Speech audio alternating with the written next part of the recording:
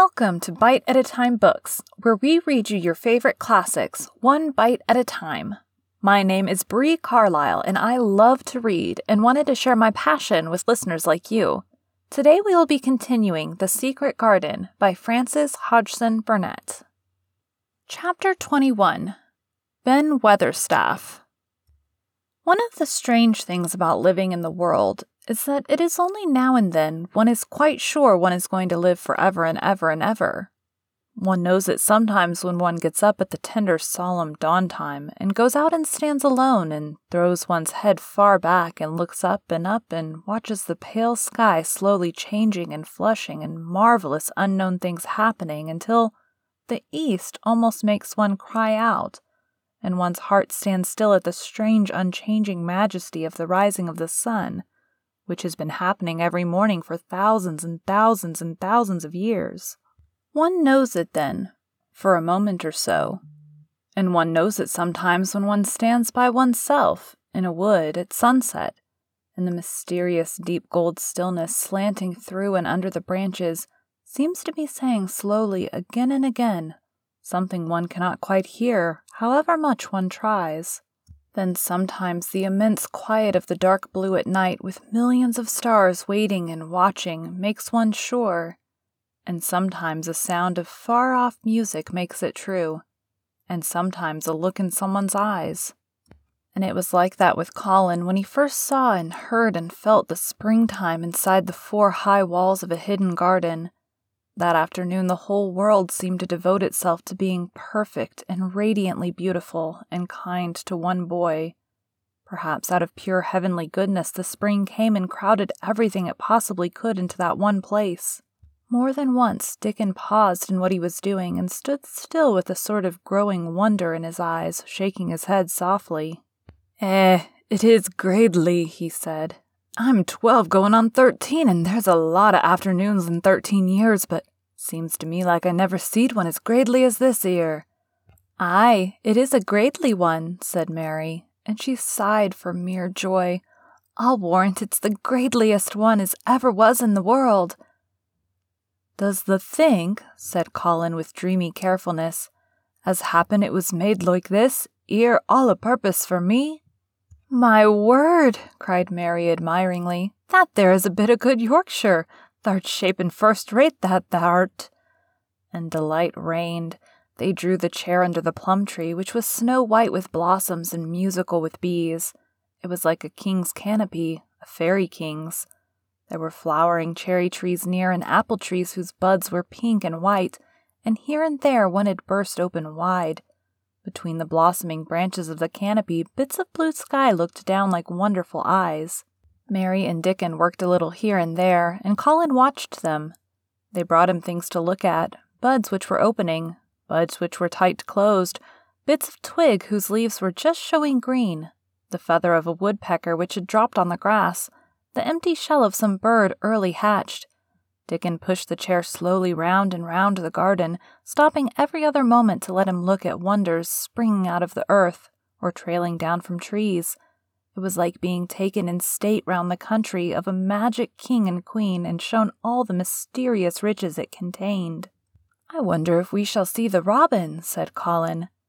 "They'll see him often enow after a bit," answered Dickon. "When the eggs hatches out of the chap, he'll be kept so busy it'll make his head swim. They'll see him flying backward and forward carrying worms nigh as big as himself, and that much noise going on in the nest when he gets there as fair flusters him so as scarce knows which big mouth to drop the first piece in, and gaping beaks and squawks on every side. Mother says as when she sees the work a robin has to keep them gaping beaks filled, she feels like she was a lady with nothing to do. She says she's seen the little chaps more when it seemed like the sweat must be dropping off 'em, though folks can't see it." This made them giggle so delightedly that they were obliged to cover their mouths with their hands, remembering that they must not be heard. Colin had been instructed as to the law of whispers and low voices several days before. He liked the mysteriousness of it, and did his best, but in the midst of excited enjoyment it is rather difficult never to laugh above a whisper. Every moment of the afternoon was full of new things, and every hour the sunshine grew more golden. The wheeled chair had been drawn back under the canopy, and Dickon had sat down on the grass and had just drawn out his pipe when Colin saw something he had not had time to notice before. "That's a very old tree over there, isn't it?" he said. Dickon looked across the grass at the tree, and Mary looked, and there was a brief moment of stillness. "Yes," answered Dickon. After it, and his low voice had a very gentle sound. Mary gazed at the tree and thought. "The branches are quite gray, and there's not a single leaf anywhere," Colin went on. "It's quite dead, isn't it?" "Aye," admitted Dickon, "but them roses as has climbed all over it will near hide every bit of the dead wood when they're full of leaves and flowers. It won't look dead then. It'll be the prettiest of all." Mary still gazed at the tree and thought. "It looks as if a big branch had been broken off," said Colin. "I wonder how it was done." "It's been done many a year," answered Dickon. With a sudden relieved start and laying his hand on Colin. "Look at that robin. There he is. He's been foraging for his mate." Colin was almost too late, but he just caught sight of him, the flash of red-breasted bird with something in his beak. He darted through the greenness and into the close-grown corner and was out of sight. Colin leaned back on his cushion again, laughing a little. "He's taken her to tea. Perhaps it's 5 o'clock. I think I'd like some tea myself." And so they were safe. "It was magic which sent the robin," said Mary secretly to Dickon afterward. "I know it was magic." For both she and Dickon had been afraid Colin might ask something about the tree whose branch had broken off 10 years ago, and they had talked it over together, and Dickon had stood and rubbed his head in a troubled way. "We mun look as if it wasn't no different from the other trees," he had said. "We couldn't never tell him how it broke, poor lad. If he says anything about it, we mun try to look cheerful." "Aye, that we mun," had answered Mary. But she had not felt as if she looked cheerful when she gazed at the tree. She wondered and wondered in those few moments if there was any reality in that other thing Dickon had said. He had gone on rubbing his rust-red hair in a puzzled way, but a nice, comforted look had begun to grow in his blue eyes. "Mrs. Craven was a very lovely young lady," he had gone on rather hesitatingly. "And Mother, she thinks maybe she's about Misselthwaite many a time looking after Mr. Colin, same as all mothers do when they're took out of the world. They have to come back, thee sees. Happen she's been in the garden, and happen it was her set us to work and told us to bring him here." Mary had thought he meant something about magic. She was a great believer in magic. Secretly, she quite believed that Dickon worked magic, of course good magic, on everything near him, and that was why people liked him so much, and wild creatures knew he was their friend. She wondered indeed if it were not possible that his gift had brought the robin just at the right moment when Colin asked that dangerous question. She felt that his magic was working all the afternoon and making Colin look like an entirely different boy. It did not seem possible that he could be the crazy creature who had screamed and beaten and bitten his pillow. Even his ivory whiteness seemed to change.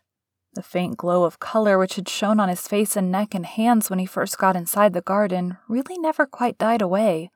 He looked as if he were made of flesh instead of ivory or wax. They saw the robin carry food to his mate 2 or 3 times, and it was so suggestive of afternoon tea that Colin felt they must have some.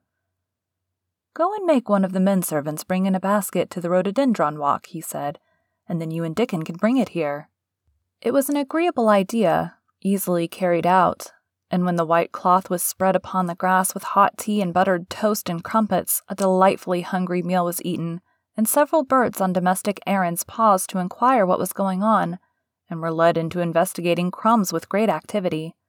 Nut and Shell whisked up trees with pieces of cake, and Soot took the entire half of a buttered crumpet into a corner and pecked at and examined and turned it over, and made hoarse remarks about it until he decided to swallow it all joyfully in one gulp. The afternoon was dragging towards its mellow hour. The sun was deepening the gold of its lances. The bees were going home and the birds were flying past less often. Dickon and Mary were sitting on the grass. The tea basket was repacked, ready to be taken back to the house, and Colin was lying against his cushions with his heavy locks pushed back from his forehead, and his face looking quite a natural color. "I don't want this afternoon to go," he said, "but I shall come back tomorrow, and the day after, and the day after, and the day after." "You'll get plenty of fresh air, won't you?" said Mary. "I'm going to get nothing else," he answered. "I've seen the spring now, and I'm going to see the summer. I'm going to see everything grow here. I'm going to grow here myself." "That thou will," said Dickon. "Us'll have thee walking about here and digging same as other folk afore long." Colin flushed tremendously. "Walk," he said. "Dig, shall I?" Dickon's glance at him was delicately cautious. Neither he nor Mary had ever asked if anything was the matter with his legs. "For sure tha will," he said stoutly. Tha's got legs of thine own, same as other folks." Mary was rather frightened until she heard Colin's answer. "Nothing really ails them," he said. "But they are so thin and weak, they shake so that I'm afraid to try and stand on them." Both Mary and Dickon drew a relieved breath. "When thou stops being afraid, thou'lt stand on 'em," Dickon said, with renewed cheer, "and thou'lt stop being afraid in a bit." "I shall," said Colin, and he lay still as if he were wondering about things. They were really very quiet for a little while. The sun was dropping lower. It was that hour when everything stills itself, and they really had had a busy and exciting afternoon. Colin looked as if he were resting luxuriously. Even the creatures had ceased moving about and had drawn together and were resting near him. Soot had perched on a low branch and drawn up one leg and dropped the gray film drowsily over his eyes. Mary privately thought he looked as if he might snore in a minute. In the midst of this stillness, it was rather startling when Colin half lifted his head and exclaimed in a loud, suddenly alarmed whisper, "Who is that man?" Dickon and Mary scrambled to their feet. "Man!" they both cried in low, quick voices. Colin pointed to the high wall. "Look!" he whispered excitedly. "Just look!" Mary and Dickon wheeled about and looked. There was Ben Weatherstaff's indignant face glaring at them over the wall from the top of a ladder. He actually shook his fist at Mary. "If I wasn't a bachelor and that was a wench of mine," he cried, "I'd give thee a hidin'." He mounted another step threateningly as if it were his energetic intention to jump down and deal with her. But as she came toward him, he evidently thought better of it and stood on the top step of his ladder, shaking its fist down at her. "I never thowt much of thee," he harangued. "I could not abide thee the first time I set eyes on thee. A scrawny, buttermilk-faced young besom allus asking question, poking the nose where it was not wanted. I never knowed how thou got so sick with me. If it hadn't been for the robin, drat him." "Ben Weatherstaff," called out Mary, finding her breath. She stood below him and called up to him with a sort of gasp. "Ben Weatherstaff, it was the robin who showed me the way." Then it did seem as if Ben really would scramble down on her side of the wall, he was so outraged. "The young baden," he called down at her, "layin' the badness on a robin, not but what he's impident enough for anything. Him showin' thee the way. Him, that young nowt." She could see his next words burst out because he was overpowered by curiosity.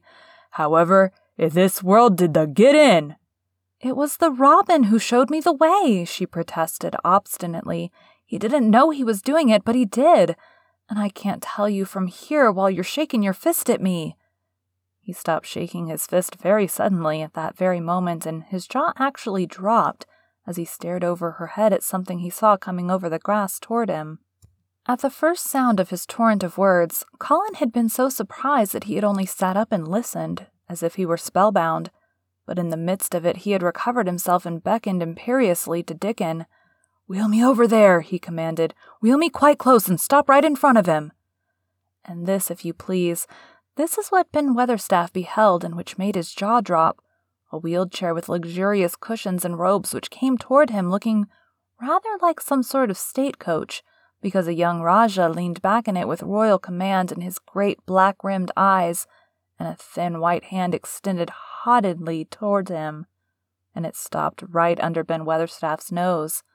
It was really no wonder his mouth dropped open. "Do you know who I am?" demanded the Rajah. How Ben Weatherstaff stared! His red old eyes fixed themselves on what was before him as if he were seeing a ghost. He gazed and gulped a lump down his throat and did not say a word. "Do you know who I am?" demanded Colin still more imperiously. "Answer!" Ben Weatherstaff put his gnarled hand up and passed it over his eyes and over his forehead, and then he did answer in a queer, shaky voice. "Who thou art," he said. "Aye, that I do, with the mother's eyes staring at me out of the face. Lord knows how thou come here, but thou'rt the poor cripple." Colin forgot that he had ever had a back. His face flushed scarlet, and he sat bolt upright. "I'm not a cripple!" he cried out furiously. "I'm not!